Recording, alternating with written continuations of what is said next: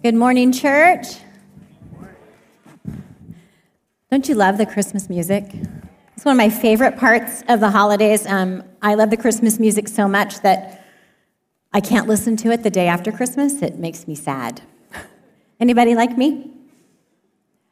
In fact, I can't listen to Christmas music till after Thanksgiving because I don't want to cheat on Thanksgiving. So then that means my season of Christmas music is pretty tight. So I have my playlist going continually. Anybody have your own playlists for Christmas? Well, send me anything good.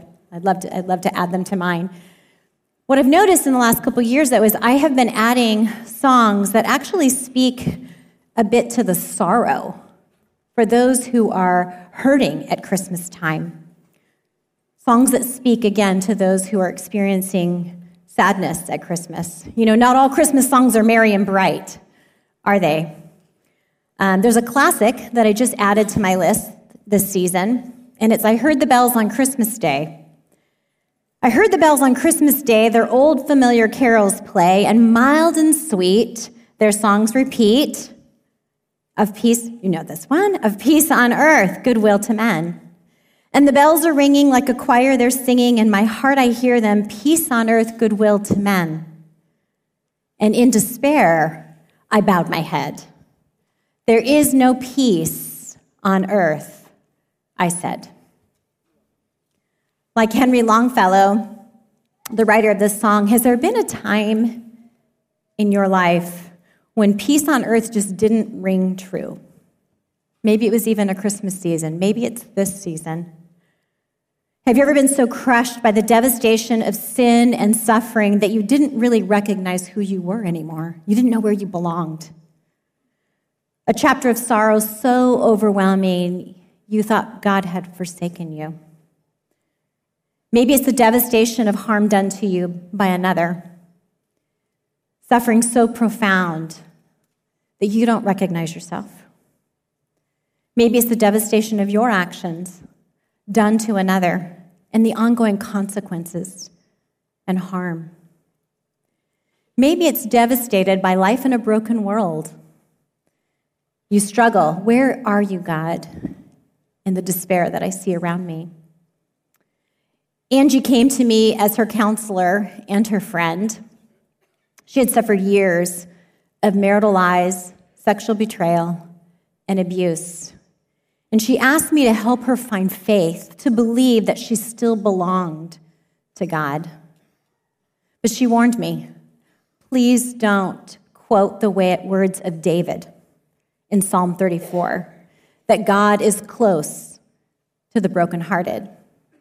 She said, I can't find comfort in David's Psalms because he is a man who took another man's wife and then killed that man to cover it up.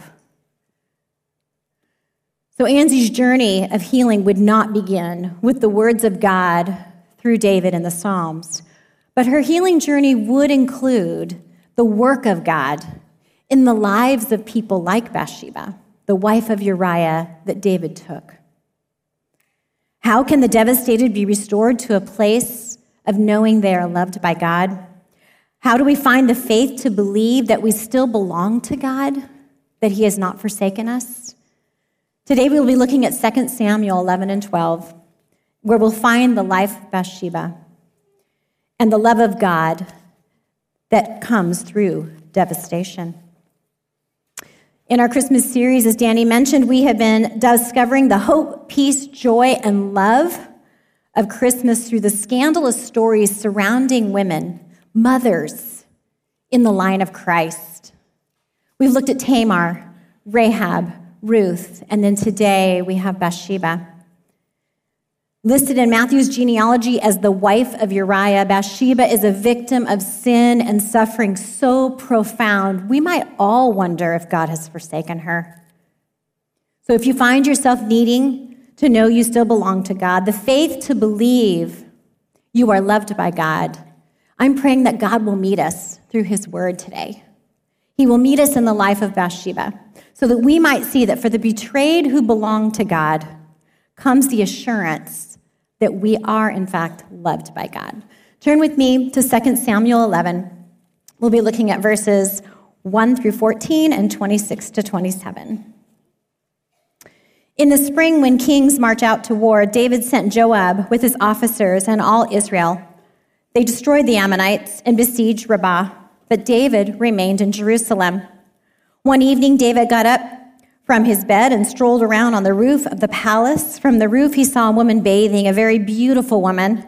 So David sent someone to inquire about her, and he said, "Isn't this Bathsheba, the daughter of Eliam, the wife of Uriah the Hittite?" David sent messengers to get her, and she came to him, and he slept with her. Now she had been purifying herself from her uncleanness. Afterwards, she returned home. The woman conceived and sent word to inform David, "I am pregnant." David sent orders to Joab, "Send me Uriah the Hittite." So Joab sent Uriah to David, and when Uriah came to him, David asked how Joab and the troops were doing and how the war was going. Then he said to Uriah, "Go down to your house and wash your feet." So Uriah left the palace, and a gift from the king followed him. But Uriah slept at the door of the palace with all his master's servants. He did not go down to his house. When it was reported to David, Uriah didn't go home. David questioned Uriah, "Haven't you just come from a journey? Why didn't you go home?"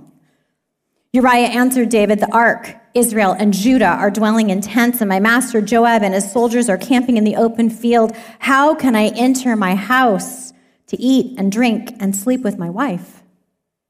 As surely as you live by your life, I will not do this." "Stay here today also," David said to Uriah, "and tomorrow I will send you back." So Uriah stayed in Jerusalem that day and the next. Then David invited Uriah to eat and drink with him, and David got him drunk. He went out in the evening to lie down on his cot with his master's servants, but he did not go home. The next morning, David wrote a letter to Joab and sent it with Uriah, and in the letter he wrote, "Put Uriah at the front of the fiercest fighting, then withdraw from him, so that he is struck down and dies." Jumping to verse 26, when Uriah's wife heard that her husband Uriah had died, she mourned for him. When the time of mourning ended, David had come and brought her to his house. She became his wife and bore him a son. However, the Lord considered what David had done to be evil. Word of God, speak. Would you bring your closeness to us by your Spirit? We pray in your name. Amen. This account is particularly shocking when we know its context. This is the reign of King David. As Pastor Danny said, a man after God's own heart. It's a time when God's people appeared to have it all. They had the law of God, the land. They had the king they always wanted. Surely David's reign was going to bring God's kingdom on earth, his righteousness, his justice, his peace, his unfailing love. It would be a light to the surrounding dark nations. Then we have 2 Samuel 11. A scandal so significant that God's kingdom and his king are never the same. It unravels. And God wants us to know why. The reason why is because one who belonged to God is betrayed by God's King David.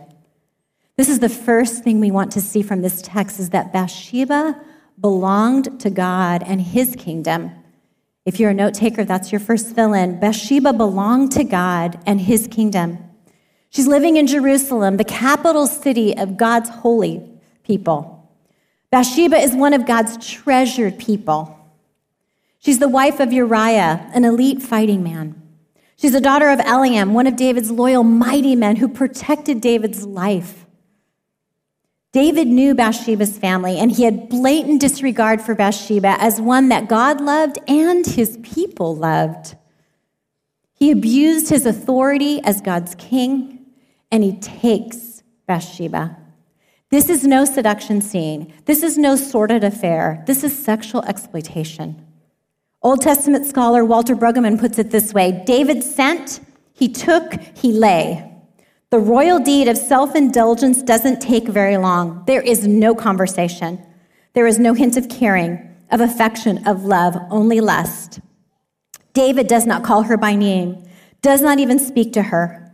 The telling verb in this passage is he took her. And isn't took the telling verb when somebody sins against us? When we are sinned against, something is taken from us, and we struggle to believe that we are still treasured by God. Why would he allow it? How much more devastating is it when we are sinned against by people who are given God's authority to protect us, to love us, to care for us? When those we trust for God's protection violate our trust and instead bring evil into our lives. Our lives are never the same, like pregnant Bathsheba. Discovering Bathsheba is pregnant, David remains heartless, murderously so. When Uriah won't sleep with his wife and participate in David's cover-up, the baby cannot be passed off as Uriah's. And so what does David do?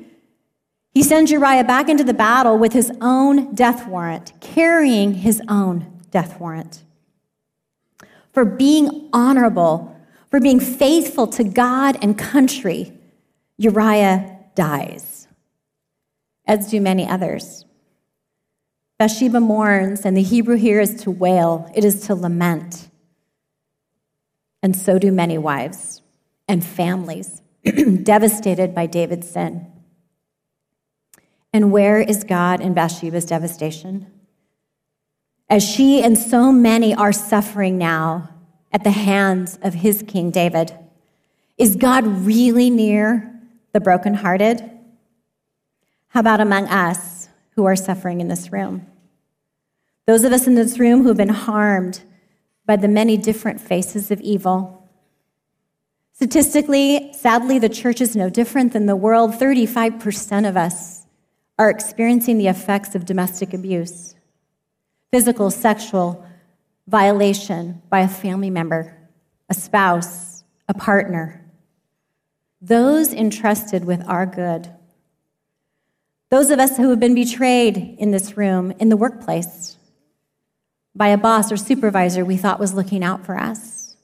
And worst of all, those of us who have been violated by a spiritual leader who used God's name to do what is evil in his sight. Well, maybe not at these levels. My guess is every one of us has experienced our trust being violated by somebody. And we know the brokenheartedness of having our trust violated. These are moments when there is no peace on earth, when we hang our head in despair. Where is God in these devastations? Where is he in the devastation of Bathsheba? As David takes Bathsheba to be his wife, God is far from indifferent. God calls it out. God sees the victimization and comes near to call it evil. The Lord considered what David did to be evil. And God doesn't stop there. God doesn't stop at just seeing and calling it out. The story doesn't end there. Bathsheba was betrayed by God's king, but she will not be betrayed by God's kingdom. God will send into his kingdom his prophet to not just call it out, but to do more. Look at 2 Samuel 12, verses 1 through 10. So the Lord sent Nathan to David. When he arrived, he said to him, "There were two men in a certain city, one rich and the other poor. The rich man had very large flocks and herds, but the poor man had nothing except one small ewe lamb that he had bought. He raised her, and she grew up with him and with his children, and from his meager food she would eat, from his cup she would drink, and in his arms she would sleep. She was like a daughter to him. Now a traveler came to the rich man, but the rich man could not bring himself to take one of his own sheep or cattle to prepare for the traveler who had come to him. Instead, he took the poor man's lamb and prepared it for his guest. David was infuriated with the man and said to Nathan, "As the Lord lives, the man who did this deserves to die. Because he has done this thing and shown no pity, he must pay 4 lambs for that lamb."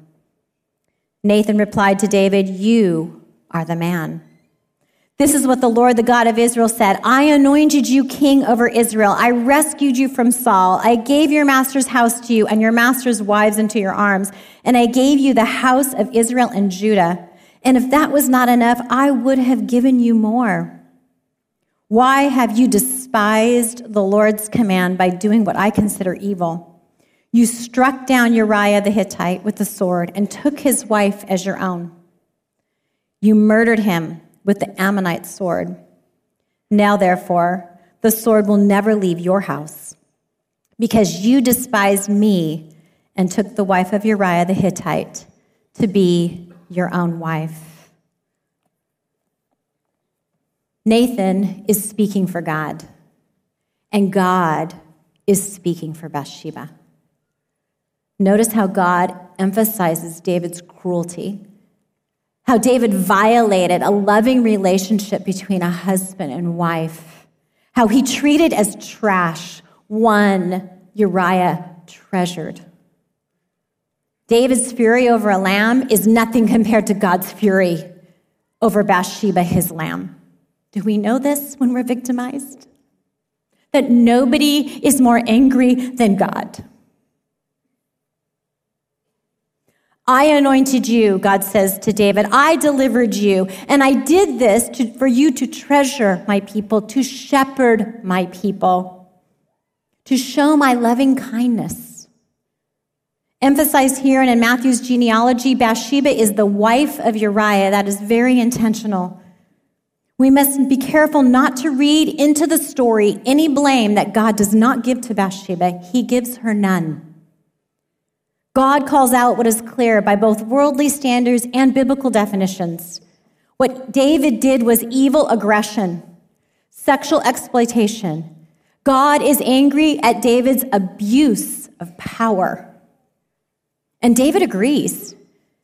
When we look at Psalm 51, David's psalm of repentance, he says, "For I am conscious of my rebellion. My sin is always before me. Against you and you alone I have sinned and done what is evil in your sight. So you are right to pass sentence. You are blameless when you judge." David uses every possible word in the Hebrew language for sin and evil. He heaps it on. He anguishes over the recognition that the evil that he did was towards Bathsheba. I remember as an early Christian reading this passage being kind of frustrated when David said, "I sinned against you and you alone." I'm like, what about Bathsheba? What about Uriah? To me, at first, it sounded like David was minimizing what he did, but he's actually maximizing what he did. He's saying that whatever sin I commit against another, I am committing it against God, because they are made in his image, and God feels the weight and the pain of my sin done to another. God is the lover of Bathsheba's soul. She is his treasured daughter. Since the garden, sin has always been against God. Again, because it's against those who are made in his image. We see it throughout the Old Testament that how we treat the vulnerable is how we treat God himself. Jesus says later that whatever you do to the least of my brothers and sisters, you do to me. God experiences the pain that we inflict on each other. Sin destroys both sufferers and sinners. It dehumanizes all of us. And so God is not indifferent to Bathsheba, and he's not indifferent to David either. In Psalm 51 and 52, we find out that while David is trying to do this cover-up, while he's hiding his sin, God's hand is heavy on him. His bones are crushing. His strength is dried up. Nathan's confrontation, beautifully done, amazing, is God's love. It's a reminder to David of who he belongs to, because David too has forgotten who he belongs to. And where David failed as king to bring God's righteousness, justice, and peace, his unfailing love to the kingdom, David now has a chance to bring God's mercy, God's forgiveness, and God's grace on earth. See, both Bathsheba and David need a much better king. the promise of God to his people, the promise he gave to David just a few chapters before, that through David he would establish an eternal throne of justice, that through David he would bring one who would fulfill this plan, who would reign and bring peace on earth. Until then, seeing how close God is to brokenhearted Bathsheba, the length to which God would go, David dares to believe that maybe this God is also close to those who break hearts when they're repentant. And he's right.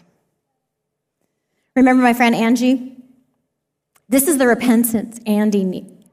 kind of repentance Angie needed from her husband. Tragically, this was not his repentance. He did not agree with David. He did not see his lies, his sexual betrayal, his abuse of his wife as evil before the Lord. Instead, he made excuses, half-hearted apologies. Reconciliation was not possible because his bones weren't crushed. He didn't feel the weight. Reconciliation was not possible, and it was not God's plan. Angie is just one of the many broken-hearted lives I have watched walk through betrayal and seen the stunning love of God. Those who've been betrayed by a spouse, a parent, a spiritual leader, a trusted friend, women and men, each having something taken from them, not knowing where they belong or who they are. Some want to see their betrayer repent, like David. They want to see it so much they'll see repentance where it's not, and they'll return to evil. Some don't want to see their betrayer repent. They fear any kind of forgiveness and reconciliation. They feel the weight and guilt of wishing that person would just simply die. Abuse is complicated, and it's confusing. It is disorienting. To survive, we will blame ourselves. We cannot see clearly. We need Nathans. For those of us who are suffering, who've been victimized, we need Nathans, people who remind us that we belong to God, that we belong to a God who is just, who is righteous, who is faithful, who is loving kindness, who is seeking our peace. From Bathsheba's story, God is not asking us to endure evil. Please hear me. From Bathsheba's story, God is not asking us to endure evil. The opposite. He is asking us as his people to call it out. For there is no hope for the sinner, and there is no healing for the sufferer until we call it out as it is, as God sees it. And that is where hope comes for the sinner, and healing for the sufferer is when we first acknowledge that it is evil. A wound ignored is a wound reopened. To know God sees us, to find the faith to believe he still has a plan for our life, we will need wise friends who know God's word. We will need trained counselors, pastors. And as a church, we all get to be part of this. We all get to come alongside the brokenhearted to patiently walk with them through the confusion, to walk alongside these brokenhearted. On your outline, I've given you just a few resources. I have many more if you want to email me for resources. Let's be a church that does this. We do a sermon review, and I cannot tell you how encouraged I was as we talked through this message to hear your pastors be outraged by what David did and be concerned for the brokenhearted in this room. See, many who abuse power like David did do not repent like he does, and so it makes things very complicated. But those who do repent like David, his repentance is quite stunning. Those who do repent like he does, they know the gospel, they know the love of God, they know the compassion of God like nobody else. David is radically changed, but his sin remains before him.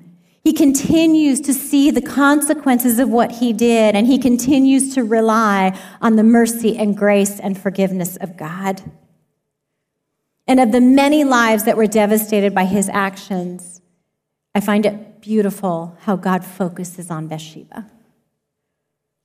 Focuses on her suffering that now includes the death of this baby boy. Life is taken from Bathsheba a second time.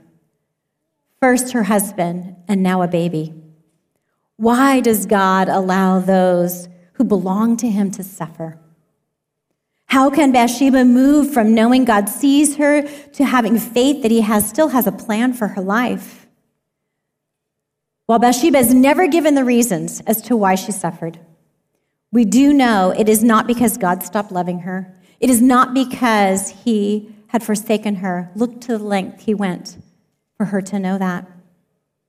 To identify that Bathsheba's suffering is real and it is horrific, God calls it out. But he also makes sure that we know for our lives that her suffering is not meaningless. Her pain would be woven into the plan of God to save and bless the world. A woman who should have been forgotten is forever remembered in God's holy word and remembered for getting to participate in God fulfilling his promise to send a Savior to us all. Look at the last words of 2 Samuel 12. Then David comforted his wife Bathsheba, and he went to her and slept with her. She gave birth to a son and named him Solomon. The Lord loved him, and he sent a message to the prophet Nathan, who named him Jedediah because of the Lord. Bathsheba was beloved by God and his kingdom. She is comforted by the God who is closest to the brokenhearted. She receives the tenderness, the care, the affection, the love of God in giving her Solomon. Where one baby dies, God gives life and gives her a second son. To Bathsheba, who belonged to God, came the assurance that she is loved by God and the assurance that we are too. She names him Solomon, the Hebrew word for shalom, peace. She names him peace. And the Lord sends Nathan to reassure her that he is beloved of God. He's the one. He's the one. He will be in the line of the one that we've all been waiting for. Through Solomon, God would fulfill his promise to restore sinners and redeem suffering. Solomon was the promise of Christmas both of his parents needed, that this world needs. The love of God that would come through his son, Jesus. As one son dies and another lives, together they tell the story of Christmas. Together they tell the story of Jesus. Jesus is the son born to die so that you and I can be the one that lives. He is the beloved son forsaken for you and I to belong. He not only comes close to the brokenhearted, he is the brokenhearted in ways that we can never imagine. He becomes one of us, betrayed, forsaken, abused, crucified, his life taken from him willingly. This is the love of God for you and me, the brokenhearted, and those of us who break hearts. The genealogy of Jesus teaches us that the worst of sinners can be restored and the worst of suffering can be redeemed. It is not meaningless. To us who belong to God, Christmas is the assurance that we are loved by God. So where do we need this comfort, this Christmas, this comfort and joy? Is it for what has been done to you? For those of us who've been victimized, will we ask for the faith to believe that Jesus is closest to us, the brokenhearted? While we may not be given reasons as to why we suffer, we can also know when we look to the cross, it isn't because God doesn't love us, that he has forsaken us. No, he gave us his son. And as Diane Langberg reminds us, Jesus has been in the darkness. He has known the loss of all things. He has been abandoned by his Father. He has been to hell for you and me. There is no part of any tragedy that he has not known or carried. He's been there before us, and he goes with us. Because he is with us, Emmanuel, Prince of Peace, no suffering is ever meaningless. Maybe it's not for what's been done to us. Maybe, like David, it's what we've done to others. My guess is, if we're honest, that's every one of us. We have done harm to others. And some of us are feeling the weight of it, the crushing, our strength dried up. Will we receive that as God's love, as his mercy? Will we ask for the faith to believe he is near the heartbreakers, looking to the sinless Son betrayed for the assurance that we too belong to God? Or if we are not believers yet, looking to the sinless Son betrayed by the Father to know we can belong to God through repentance and faith. When we do repent and turn to Jesus in faith, Jesus brings his grace, his mercy, and his forgiveness on earth through our repentance. And then for all of us, for life in a broken world, we are in a season of Advent. Come quickly, Lord Jesus. We await the return of a conquering king, the king we all need, who will return and reign with absolute justice, righteousness, unfailing love, peace on earth. As we wait, let's walk alongside the brokenhearted, those devastated in this season of joy. We can get to join Jesus in being near. My friend Angie found faith in the love of God through the work of God in people like Bathsheba and David's lives. She can pray the Psalms now because she knows God is nearest, not only to the brokenhearted, but also to those who break hearts and repent. And she writes her own Psalms now. She writes Psalms about belonging, about betrayal, as she still is working out the consequences, and about being loved. And most importantly, Angie's life is a psalm, as she now walks alongside others who are brokenhearted. And in despair, I bowed my head. There is no peace on earth, I said. Then rang the bells more loud and deep. God is not dead, nor does he sleep. The wrong shall fail, the right prevail, with peace on earth, goodwill to men. Pray with me. Jesus, how do we begin to even thank you for your first coming and being willing to be forsaken for us to belong? Give us the faith to look to you, to know that you are nearest to the brokenhearted and you are nearest to those who are suffering because they have broken hearts. Help us turn to you in faith as we await your return to set all things right. We pray in your name. Amen.